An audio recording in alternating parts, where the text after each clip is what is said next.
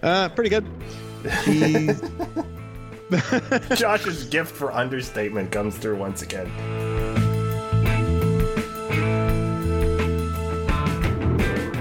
But the one guy above all of them that I want to see come up and I want to see him play is Dalton Pompey.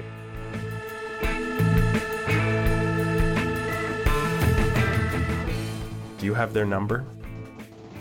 No. I don't want to hear their voice any more often than I have to.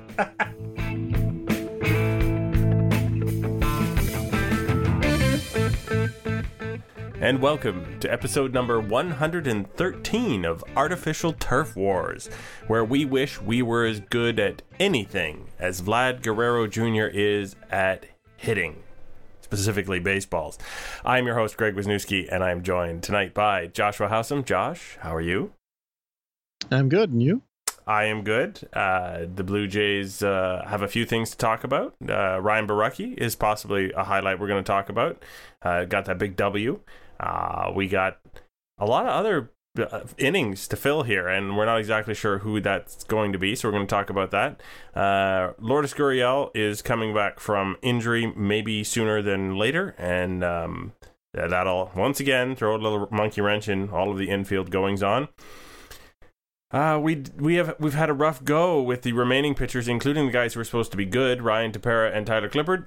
We will tell you all things Vlad Guerrero Jr. to cheer you up. We will take your questions, and we will hand out a do-over to a one-time Blue Jay many moons ago who, he just ran his mouth, and whenever someone runs their mouth, we like to draw attention to it. Because we're really nice people. So Ryan Borucki, I think he seems to be doing pretty well at this major league stint thing. He finally got the W out in Seattle. Yeah, it's about time. It took him 7 starts to get his first win. The Blue Jays just were not scoring for him at all. Like, you kind of felt a little bad for the guy. Well, yeah, that's not to say that he, he gave up 4 or 5 runs each time and got left. How many outings was he leaving with 1 or 2 runs on the board and nothing turned his way? Well, I mean, just for a reference, and the answer to that question is 6. He's had 6 outings where he gave up 2 runs or fewer. One time he got rocked by the Red Sox, because everybody gets rocked by the Red Sox on the Blue Jays, but he led the team, was one off the team lead in quality starts. He's made 7 starts. Which is both an indictment of the starting rotation as it existed all year, and also a pat on the back to Mr. Borucki. So as this goes on, do we have a third or fourth starter, and again, maybe he's better than that, but do we have a third or fourth starter we could slot in next year? Because they're going to need to start filling that rotation with real bodies, right?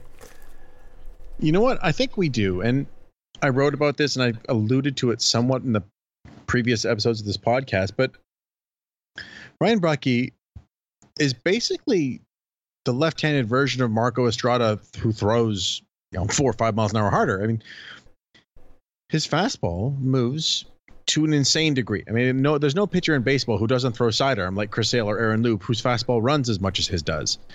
And he's got that really good changeup, and he throws a bunch of strikes. And if you can do that, you can succeed. I mean, it's not a secret that he patterned his game off Mark Buehrle, which is, movement, changing speeds, and throwing strikes.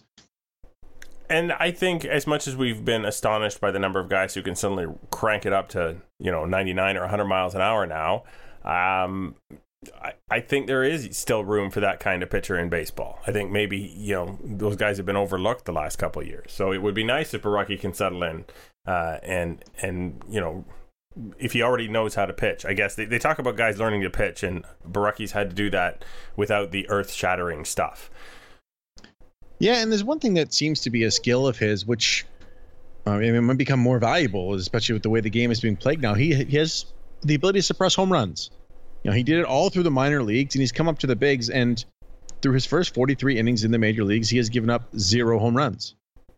That pretty good. Like Aaron Loop circa 2012 or whatever. Yeah, let's not make that comparison. But, going back to 2015, because that's as far back as I decided to search. I could go farther if you want me to, but There are 4 pitchers who've had finished a season with 40 or more inning pitches, or including this season, and no home runs allowed. Brandon Moore and Wade Davis, 2 closers, and Andrew Chafin, an elite late inning reliever for the Diamondbacks. The only guy on the list is Borucki. Now, obviously, part of that is because they pitch more games and then they eventually give up a home run. But 43 innings without a home run is elite. Absolutely. So he's elite at something, and maybe everything else rounds into form, as it were.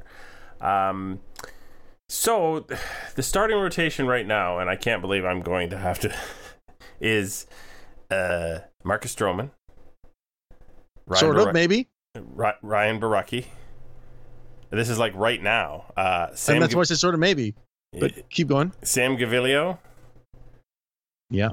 Hochschild, who, of course, got blown up by the Red Sox. And it wasn't a grand slam or anything, but he got messed up by the Red Sox tonight and his second start.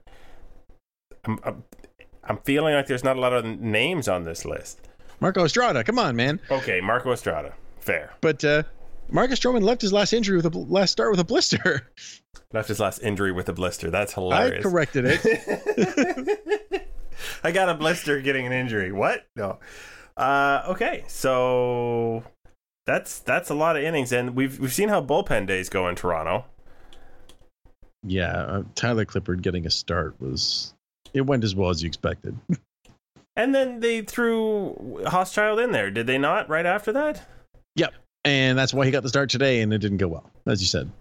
But like, if the guy's a starter, and I don't understand the Clippard thing at all. Like, the Rays have done it to be cute because the Rays are cheap and are trying to convince people that they're geniuses and not just cheap. But what's the Blue Jays' excuse? That Mike Hochschild was a journeyman who they had no idea if he was going to be any good. They didn't want to give him a major league start. Oh, well, obviously, go to a guy who hasn't started in 10 years. You know what you're going to get with Tyler Clippard. Yeah. Sad. Well, I think they were hoping to get a couple innings out of Clippard, and then, of course, that didn't happen. I mean, Hochschild was signed like right before the game. It wasn't like this is a guy from their system. They're ready. He was signed the day of the start. Well, his name was on the lineup card before the announcement press release came out that he was on the roster, which is wonderful comedy if you're thinking about how much money is spent on a baseball organization.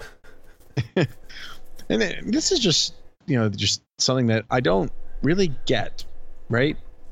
Yeah, the Blue Jays signed Nick Tepesch, who sucks, right? Like, he's not good, but he's not a completely horrible waste of space bad. And he's pitching in their minor leagues right now in Buffalo, and he's not pitching well. But if you signed that guy, what for, if not to just come up and start when you don't have any starting pitchers? It's not like they're afraid of adding someone to the 40-man, because Hochschild and Compton both had to be added to the 40-man. So I don't really understand. I don't understand either. I'm not gonna guide you here, really. I wish I could. I'm looking to you for wisdom, Greg. Come on. Wow. I opened that drawer this morning. The moths flew out. Okay. There is no baseball wisdom left here. So the other guy, I suppose we talked about Clippard blowing up. I guess the other guy we got to talk about is Ryan Tepera. Tepera was last night in a hard-fought game against the Red Sox. Could we call that game hard-fought? I guess we could. I mean, they did go to extra innings. They came back in the ninth on a smoke bomb, right, to tie it. Oh, they came back against Craig Kimbrell. 5-5. Just amazing. Is it an indictment of myself or this team that even when I saw the score was 5-5 in the ninth, I thought if they do not win it now, there's no way they're winning this game? I think it's on you a little bit. Because the Jays actually, they've done well in extra innings, and when you're the home team, and they still had Giles to pitch, which obviously did not go well. He gave up 5 runs in his inning, but they had guys to come in who you expected could be good, and it just didn't work out. But going back to Tepera, this has been a problem lately. I mean, he's given up runs in 3 of his last 6 outings, or last 5. No, 6. Last 6. Now that's 9 runs in those 6 outings. But he's also in one of the ones where he didn't give up a run. He allowed an inherited runner to score. Opponents are hitting over 400 against him in this stretch. Now, again, small sample size for relievers, you're going to get goofy things, but Tepera was one of those guys that maybe could have been an August waiver trade kind of guy. It's like someone's reliever goes down if he skips through. Not now. You burned all that goodwill. Yeah. I mean, it's the tale of this team is either guys get hurt or the performance goes a little bit sideways. I mean, Jay Happ's performance was not the greatest before he got traded to the Yankees. He just had a large body of work on which to base your upcoming assumption. Yeah, exactly. And he was a starting pitcher, and it wasn't coming off bad seasons like going back to Tyler Clippard. Another guy we thought, okay, he's pitching really well, having a good season, could be traded. His ERA on July 10th was 3.09. His ERA after August 2nd was 4.01. Now, it's like going into the deadline, gave up runs in 3 out of 6 outings again. And it's like, well, if you're a guy who's coming off a terrible season and you have this, soft stuff that's not overpowering, that's not going to get you traded to a contender.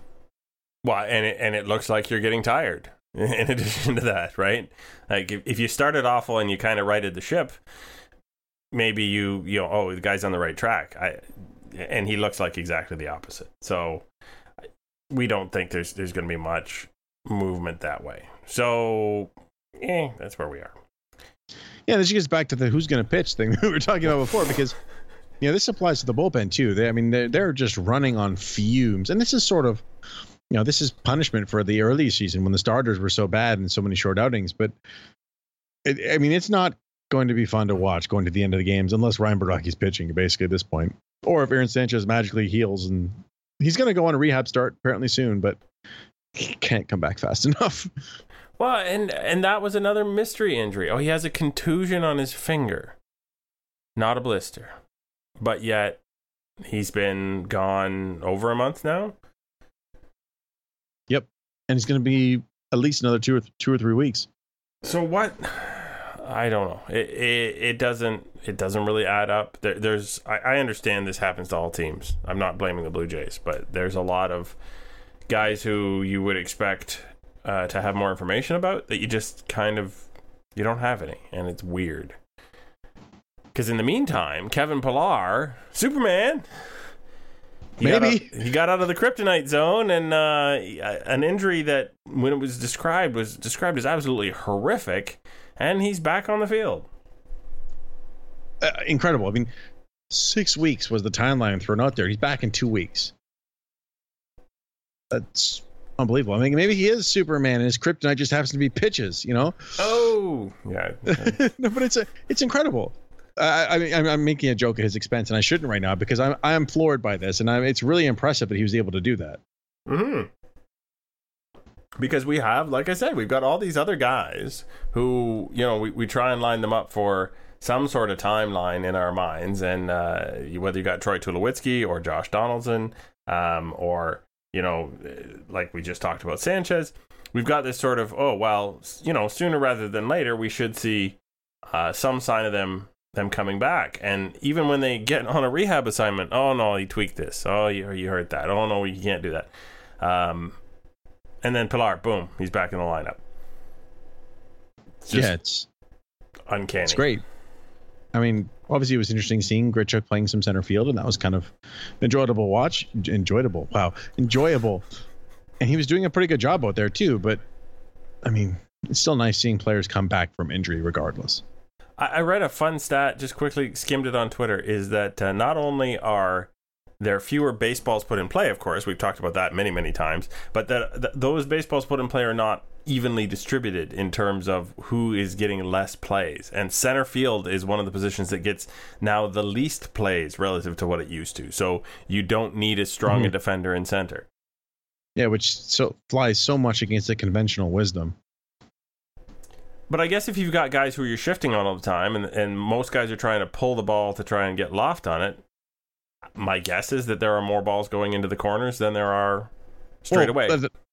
And that's exactly it, right? And this is sort of, there was an article, I can't remember who wrote it, someone at Fangraphs earlier in the season, but the same concept, and it's why you can see teams just like, you know what? We don't care who's in the outfield right now. If they can hit, we're going to play them.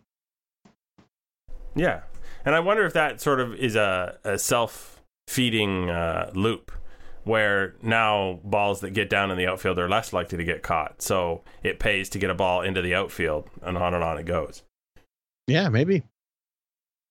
All right. So the last thing is the infield go-round. Lourdes Gurriel Jr. is healing up, unlike the other two guys I mentioned. He comes back. Yangervis Solarte is healthy. Devin Travis is healthy and hitting fairly well. Aledmus Diaz is hitting fairly well. So yeah, he is. What do we do? Well, I think the answer is, well, Drury's out, so that clears up one spot.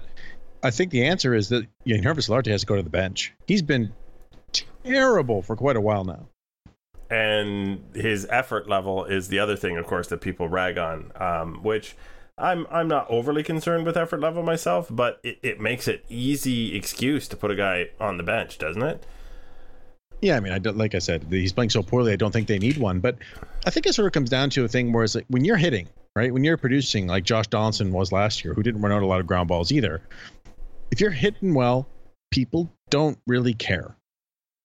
Right? Right. But Solarte hasn't hit since April. And hence people care.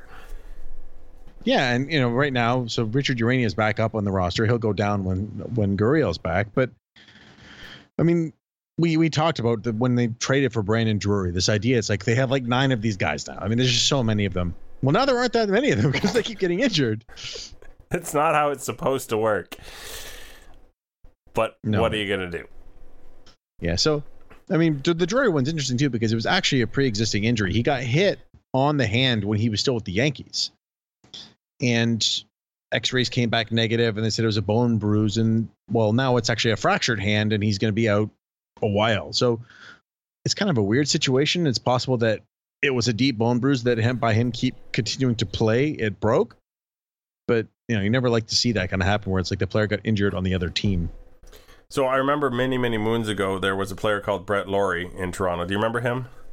Sort of. Yeah, it's a thing. But he got hit on the hand in the minors, and he got x-rayed and was told it was just a bruise. And when the swelling went down 2 or 3 days later, he was re-x-rayed and found that it was a fracture. So it may have simply been something they couldn't see because of the condition of the hand when it was first x-rayed. Not even something he did after the fact.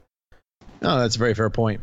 And yeah, so anyway, it kind of sucks because unlike Solarte, who I don't know if he's auditioning for anything at this point. I mean, he possibly should be. I mean, we might have to have this conversation should they pick up his option at the end of the year. But for now, he's going to play regardless. But for Drury, he was the key piece in the trade of J-Hap. So it's potentially he's a guy who they look at as an actual future piece, a guy who they could have on their roster when the team gets good again. And this was going to be his first chance to audition for that. So it's very unfortunate.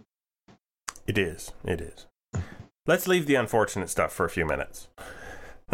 I like that plan. Let's go to the good fortune that we have to have the son of a Hall of Famer hitting like a Hall of Famer in the minor leagues right now. Vladimir Guerrero Jr. did finally, for real, get promoted after his dad got inducted into the Hall of Fame. He also got inducted, into AAA. He plays for the Buffalo Bisons. So we know from last week he started with 3 walks for the Bisons. How have things gone from there? Pretty good. Josh's gift for understatement comes through once again. Yeah. So Vlad is just destroying AAA now as well. I mean, it's like a small sample size, right? So it's hard to say anything specifically, but he's hitting 476 and his OPS is over 1,300.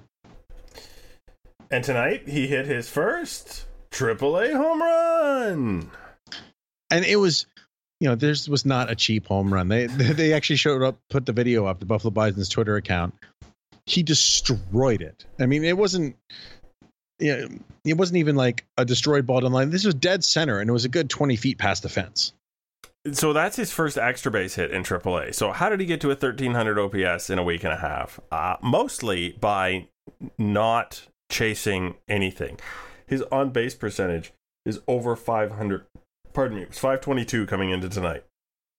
In his first taste of AAA at 19 years old. So the different nature of pitching in AAA so far, which is generally veteran guys who are maybe bouncing up and down between the bigs, or guys who are just about on the cusp. But there's not a lot of, wild guys with just a fastball who don't know where anything's going anymore.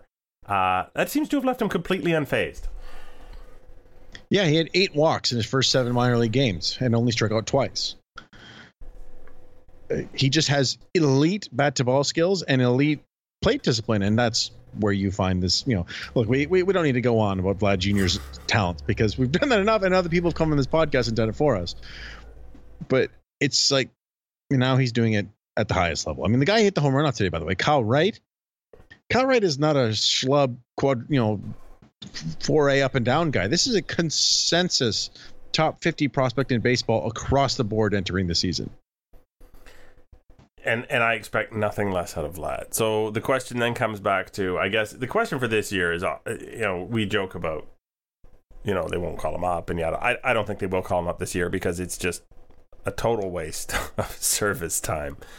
But is it doing him a disservice by the beginning of if healthy, the beginning of the year next year, to not call him up or bring him north with the team? Is doing him a disservice? I don't think so. I mean, I don't think it's going to affect his development in any way. I think he might get bored, but he would only be down there for 3 weeks. I'm bored of destroying these pitchers. I say that entirely seriously. I mean, at some point you need to be challenged, right? Yes.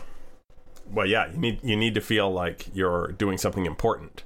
And if you're always winning, it doesn't feel like you're doing anything important. Exactly. And so I think that could happen. Look, he's only played 8 games now. This is his 8th game in AAA. So he could go over his next 30.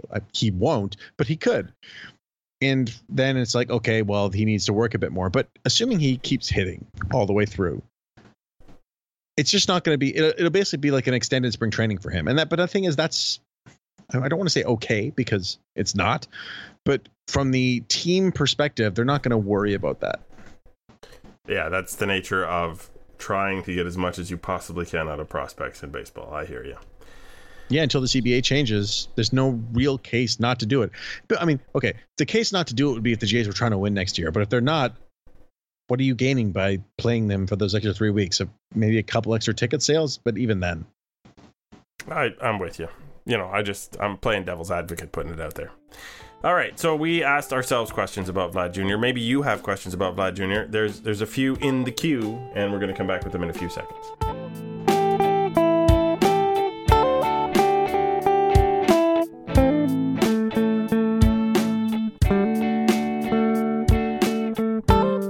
And we're back. And while we were away, and I know it doesn't seem like a long time that we were away there, but while we were away, the Jays traded Nick Tepesh. So it's the first time ever our podcast has been outdated before we finished the podcast. It's impressive, really. Normally, with magic powers, I think. Once I edit it and send it to you, that's when it becomes outdated. But wow, stepping up our game. Okay. Now people are like, you edit this podcast? Are you serious? Yeah, they'll never believe that, ever. No. All right. We have questions, as I alluded to. I will hesitate no longer. Time now to hear from our listeners. That just seems silly. Here are the rules. First I ask a question, then you ask a question. Now how does that sound, sweetheart? Could you repeat the question, please? Absolutely. The faithful listeners, Heated End, tagged us last week a little bit later than we could fit it in the podcast. What players that you expect to be called up particularly interest you? What do you look for when they are with the Jays? Well, the other one that I really expect to be called up, there are other guys that could be in the mix, but it's Danny Jansen. Because, I mean, he's doing really, really well in AAA, and it's not like they needed him to sit down for rest purposes once the minor league schedule ends. And it'd be good to see what he can do and to get him around Russell Martin and Luke Maile. I kind of knew you were going to say Danny Jansen. Well, it's an obvious answer. Mm-hmm. Because they've used every infielder already, so I don't know that there's a lot to see there. By the way, yeah, Gift and Gopay's OPS in AAA is 571. Yeah, he's not good. I think every time I say that name, you have, like, you're contractually obligated to observe that he's not good. It feels like it. I don't know. I mean, I guess we could maybe see Rowdy Tellez get called up because he's also on the 40-man roster. He was the, possibly a big thing if Justin Smoke floundered. Remember that? Yeah. He's playing a lot better now, actually, after a very slow start. But the one guy above all of them that I want to see come up and I want to see him play is Dalton Pompey. It's almost like they owe it to him at this point, isn't it? I think so. I mean, he's back playing again. He's at the top of the lineup. He's doing okay in AAA, and he's having a decent season when healthy, which is obviously, most of not the time. But I think he needs to come up and he needs to play. They need to somehow trade Granderson. I don't know how. And they need to just say, Dalton, you're going to play 2 out of every 3 games. And then the follow-up to that question, what do we look for? Personally, if I'm watching someone who's, new to the league, I'm looking to see for that first sort of round of adjustments myself. First, can he hit right off? Can he handle what Major League pitching is? And then when he handles it for a week or two, and they start to come around and realize, oh, well, he can hit fastballs, or he can lay off breaking stuff. What's that first adjustment, and does that send somebody into a tailspin? Because that happens a lot with young players. Yeah, absolutely. And I think that's it. I mean, with the exception of Pompey, right? It's like, I just want to see him stay healthy and play. But in general, that's completely it. All right. Blue Jay Thoughts, who also missed the deadline. Has Carlos... So, Blue Jayski Thoughts CL Jr.? That's a long way to go for that one. Has Carlos Ramirez really been that bad that the Jays don't even care that they lost him? Not much was made of it when the A's claimed him, and he just cleared waivers. Yeah. I mean, Carlos Ramirez was kind of a project, right? I mean, he was an outfielder they turned into a pitcher. And then he had a fantastic season where he did not give up a run for an entire calendar year, which we talked about last year when he came up. I guess so. I mean, the Jays, he's not really that great. I mean, he didn't do very well with Oakland, and he gets some strikeouts, but he walks a ton of guys. I just don't feel they need another guy who's maybe a 6th inning righty reliever. Tough but fair, Josh, as always. Colleen Evans 6 asks, I'll read this one for you. Yeah, go ahead. How many pitching appearances does it take for a position player to become a reliever? I think 1 is really the philosophical answer. No. It's got to be more than that. This question came about because Matt Davidson has pitched 3 times this season already. Who was the catcher for Cleveland who they kept going back to? I forgot. Chris Jimenez. Yeah, Chris Jimenez. I believe he had 3 appearances in a season. I think if a team goes to you 3 times when they've got all these other guys who are, obviously some of them are kind of champing at the bit to try pitching at the major league level, I think you could consider yourself a really weird backup relief pitcher. Yeah, I think that's fair. I think that it's not so much the number of appearances. I think it's if you're coming into games and the deficit is 9 or fewer runs, you are a relief pitcher. Some mysterious, non-existent mercy rule kicks in. Exactly. All right, Colleen Evans had another question. Anybody tracking the number of players from the July trades who've now hit the DL? Because on her mind, I believe, was Drury was added to the list that day. She doesn't remember it happening quite that often.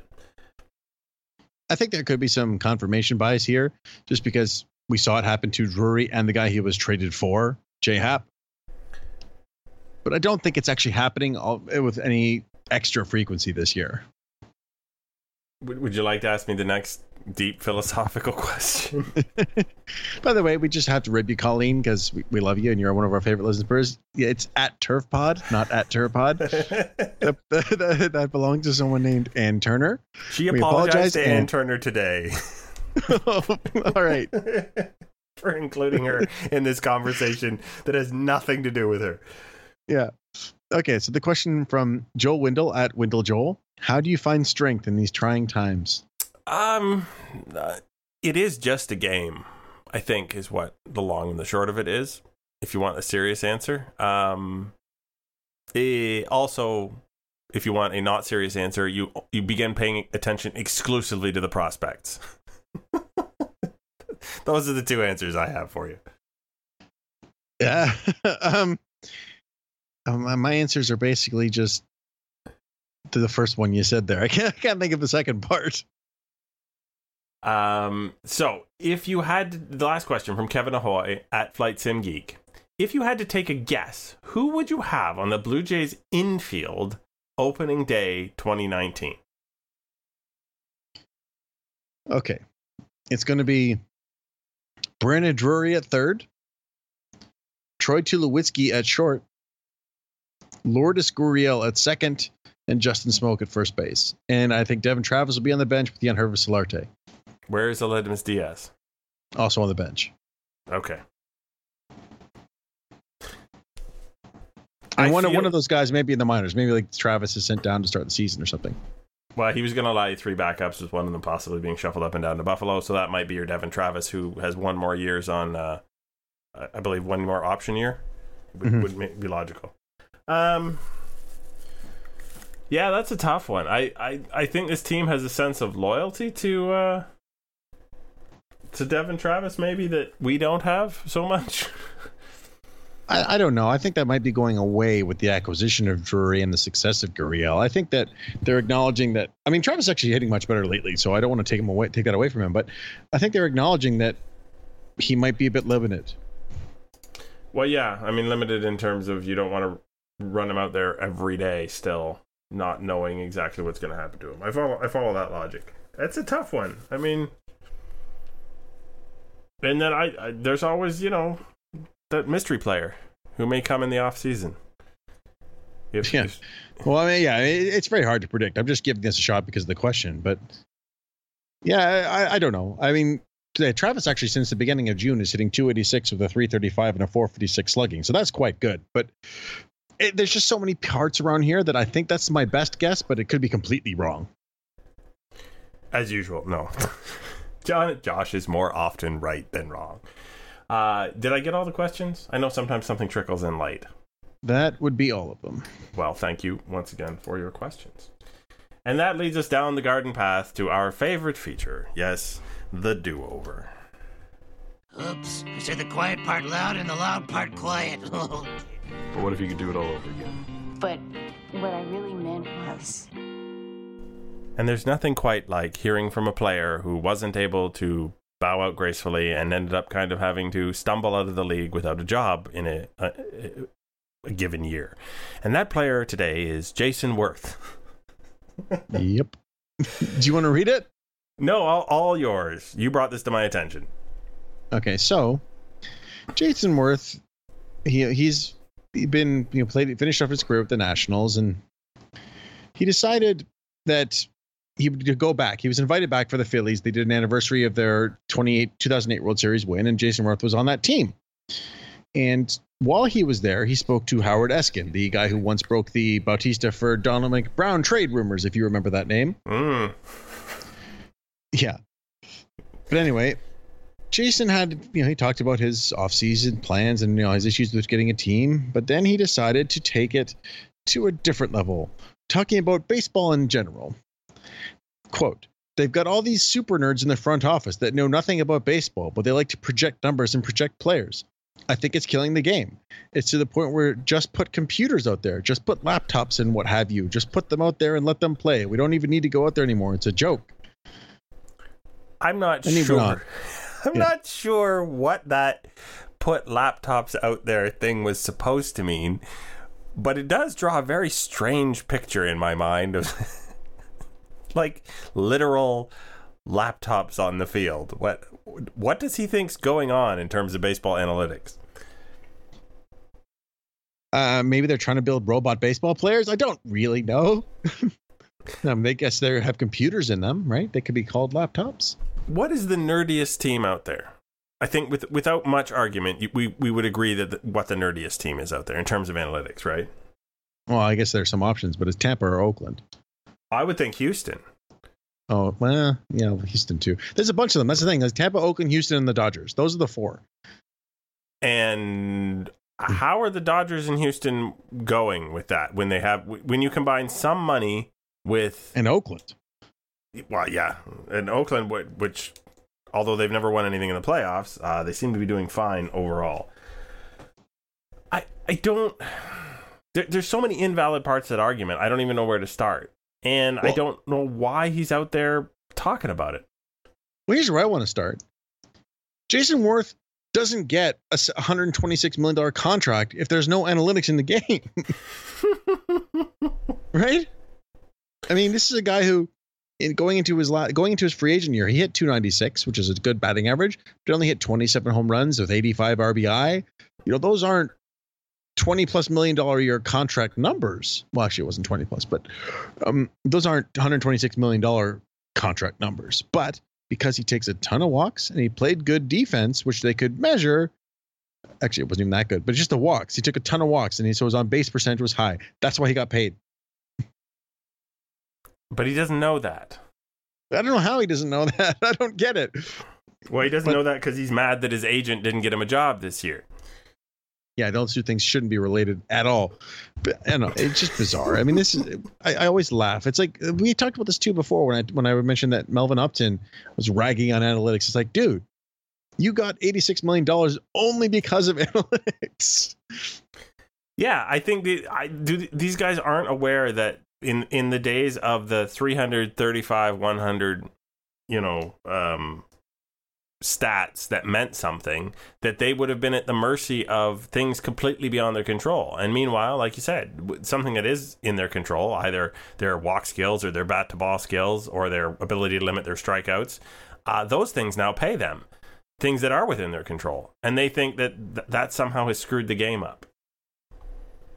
Yeah. It's ridiculous. In the same vein, I'll bring it up. It's David Waldstein of the New York Times had a tweet the other day. Is baseball losing popularity? ? When I was a kid, the stuff that turned me on about baseball was diving catches, home runs, quirky batting stances, wins and losses, charismatic players, colorful managers, arguments, and heated rivalries. Not exit velocity, FIP, or games ending at 1 a.m.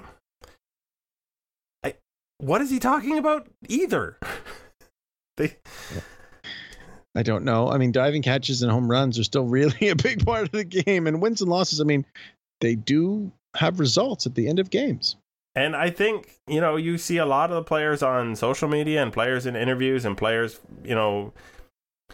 back in the old days, there was the act like you've been here before attitude was quite prevalent, was it not? Oh, yeah.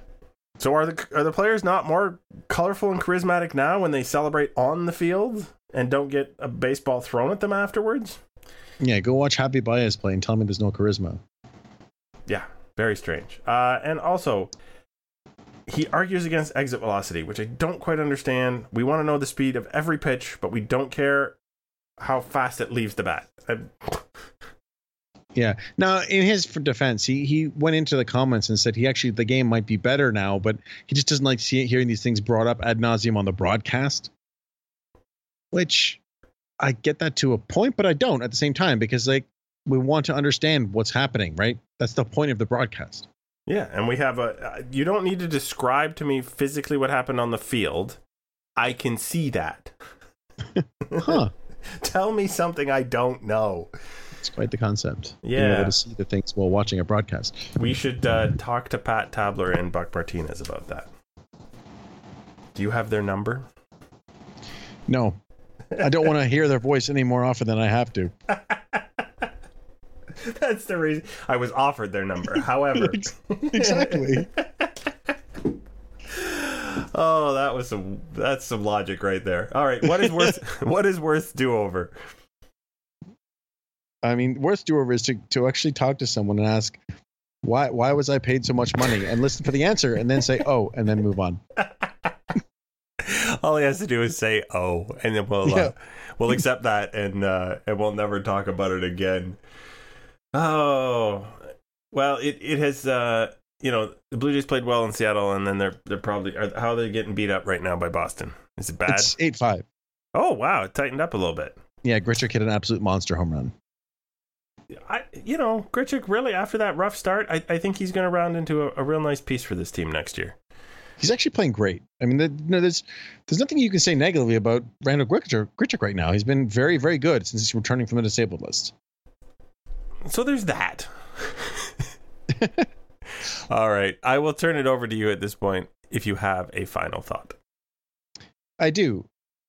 I think it might be time for the Joe Biagini experiment to end in the big leagues.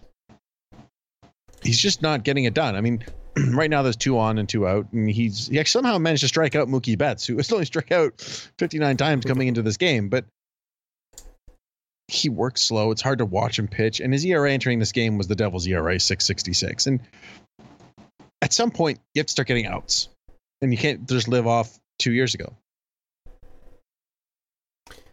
That's a bit of a downer thought, but it's probably true. Yeah, but I mean, what big league thoughts can I have right now? I don't have big league final thoughts, so my final thought will go to this. The last time Vladimir Guerrero Jr. was hitless in 3 or more games in a row was July 19th to 21st, 2017, when he played for Dunedin. Oh, that just reminded me actually what was going to be my final thought until Joe Biagini came into the game and just made me sad. He just gave up a run. We're live blogging afterwards. It's great. We're doing a pre-recorded call-in show next week. No, we're not. Don't tease people about that. But Vladimir Guerrero Jr. has played. He went on a little bit of a minor league rehab assignment. The only level where he did not have an OPS over 1,000 was rookie ball. Okay, one more Vlad Guerrero Jr. thought. I'll ask you the question. When was the last time he failed to reach base more than 2 games in a row? Failed to reach base? Yep. Was it in rookie ball? Was it in the Appalachian League? Never. His entire career, he has never gone 3 games without reaching base. That's unbelievable. Yeah. 2.5 years. 1 short season, 1 full season ball, and now this year. And he finds himself on at least first base all the freaking time. That's truly unbelievable. I didn't know that. That's a final thought. All right. That said, you have been Josh Howsam at Joshua Howsam, and I have been Greg Wisniewski at Coolhead2010, and this has been Artificial Turf Wars, episode number 113, and we'll talk at you next week.